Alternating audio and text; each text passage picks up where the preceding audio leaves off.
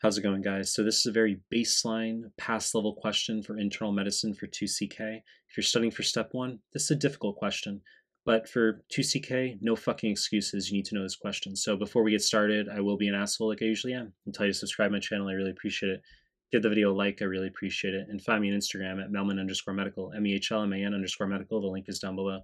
And find me on Telegram. Recently created a Telegram group and channel. The links are down below. Now let's start the fucking question here where 65-year-old woman. She has a 1-year history of generalized fatigue, no significant past medical history. Laboratory studies are as follows. Hemoglobin normal at 14 grams per deciliter. Normal range is 13 to 17.5 for non-menstruating women and men. 12 to 17.5 in menstruating women. MCV is elevated at 108. Normal range is 80 to 100.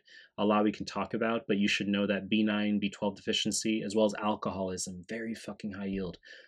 Those are the top 3 causes of elevated MCV on USMLE. But you can get an elevated mean corpuscular volume in bone marrow disorders, okay? So you should have that also on the back burner for differential diagnoses.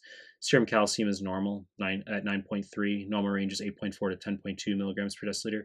Serum kappa light chains, very fucking elevated, okay? And ESR is normal. A bone marrow biopsy shows 11% plasma cells, which confirms the diagnosis of multiple myeloma. So as I said, this isn't meant to be a difficult diagnosis, okay? We're handing you the diagnosis here, and then we're going to ask you some answer choices. But multiple myeloma is a monoclonal expansion of plasma cells. It's a cancer of plasma cells of the bone marrow. Plasma cells, if under 10%, on biopsy, it's called MGUS, monoclonal gammopathy of undetermined significance, 10% borderline, often called smoldering myeloma, and then we progress into overt multiple myeloma if biopsy shows greater than 10%. And patients can have a spectrum of findings. They don't always have to have hypercalcemia with lytic lesions. They don't always have to have elevated ESR with the rouleau formation, which here it's a little bit weird, right? Because if the kappa light chains are floating around, you'd think they'd stick to the RBCs. The RBCs would precipitate faster. But my point is that you can get a spectrum of findings on USMLE, but this bone marrow biopsy, nevertheless, confirms our diagnosis. You need to know the first step in diagnosis for multiple myeloma on USMLE is serum protein electrophoresis, not hemoglobin electrophoresis, serum protein electrophoresis, which they already did here, showing the increased kappa chains. And then our bone marrow biopsy confirmed 11% plasma cells. So we're just going to look at the answer choices here. As I said, this can be a lengthy discussion, but we're not going to make this a 19-minute clip. Patients at greatest risk for which of the following? Shingles, wrong fucking answer, okay? AKA herpes zoster, caused by VZV. It's not to say that immunodeficiency wouldn't occur in multiple myeloma. There is going to be an increased risk / propensity for infections, yes. However, more likely to be bacterial because antibodies, the abnormal light chains coming from B cells were affecting humoral immunity, not cell-mediated immunity. But nevertheless, you do need to know for family medicine that the shingles vaccine is given at age 60, okay?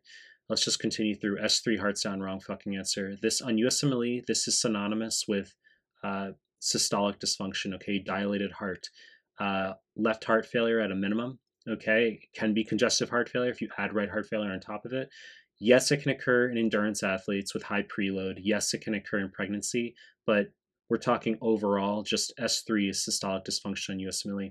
In multiple myeloma, in contrast, the kappa light chains, these are proteins, immunoglobulins are proteins. They're floating around, they're going to deposit in the heart to cause cardiac amyloidosis. It's a very fucking high yield, you know, that you can get cardiac amyloidosis in multiple myeloma. That causes restrictive cardiomyopathy, a stiff left ventricle, an S4 heart sound, okay? Preserved ejection fraction. So very different. Let's just keep moving through, stay concise here. Renal calculi, wrong fucking answer, but not crazy, okay? Not a crazy answer. We have normal calcium here. Patient could go on to get lytic lesions and hypercalcemia and hypercalciuria, which could increase the risk for renal calculi. Sure, it's not outrageous, but it's not what the patient's at greatest risk for developing, and I'll explain in a moment. Pancreatitis, wrong fucking answer.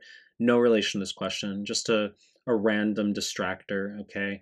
I mean, you think about alcoholism, gallstones that precipitate, that track into the biliary tree, choledocholithiasis causing gallstone pancreatitis, hyperlipidemia, right? Triglyceridemia, hypercalcemia. So yes, we can talk a lot about pancreatitis, but it's the wrong fucking answer. So nephrotic syndrome is our correct answer. As I talked about with multiple myeloma being a very high yield cause of cardiac amyloidosis, you need to know it can also cause renal amyloidosis. Okay, multiple myeloma. This is the sentence I want you to memorize. Multiple myeloma is the most common cause of renal amyloidosis. So you know how you get Bence-Jones proteinuria, right? So the immunoglobulin light chains, they fly through the urine and they're detected as the Bence-Jones proteins. Well, they also deposit in the renal parenchyma. And the proteins depositing where they shouldn't be depositing is called amyloidosis. So it's a nephrotic syndrome, okay? Renal amyloidosis in the setting of multiple myeloma. Very fucking high yield. So choice A, medullary thyroid carcinoma, wrong answer. I mean, obviously this is part of MEN 2A and MEN 2B. Okay, so medullary thyroid carcinoma, pheochromocytoma for both of those, but then you throw for MEN 2A, parathyroid adenoma or diffuse foregland hyperplasia for 2B, mucosal neuromas, Marfanoid body habitus. Wrong fucking answer, as I just said. So look, we could make this an extended clip as I prefaced with, but we got to stay somewhat concise for the YouTube here. You know the deal, guys. I'll continue to make more content. If you like my stuff, subscribe my channel. Appreciate your time. That's it.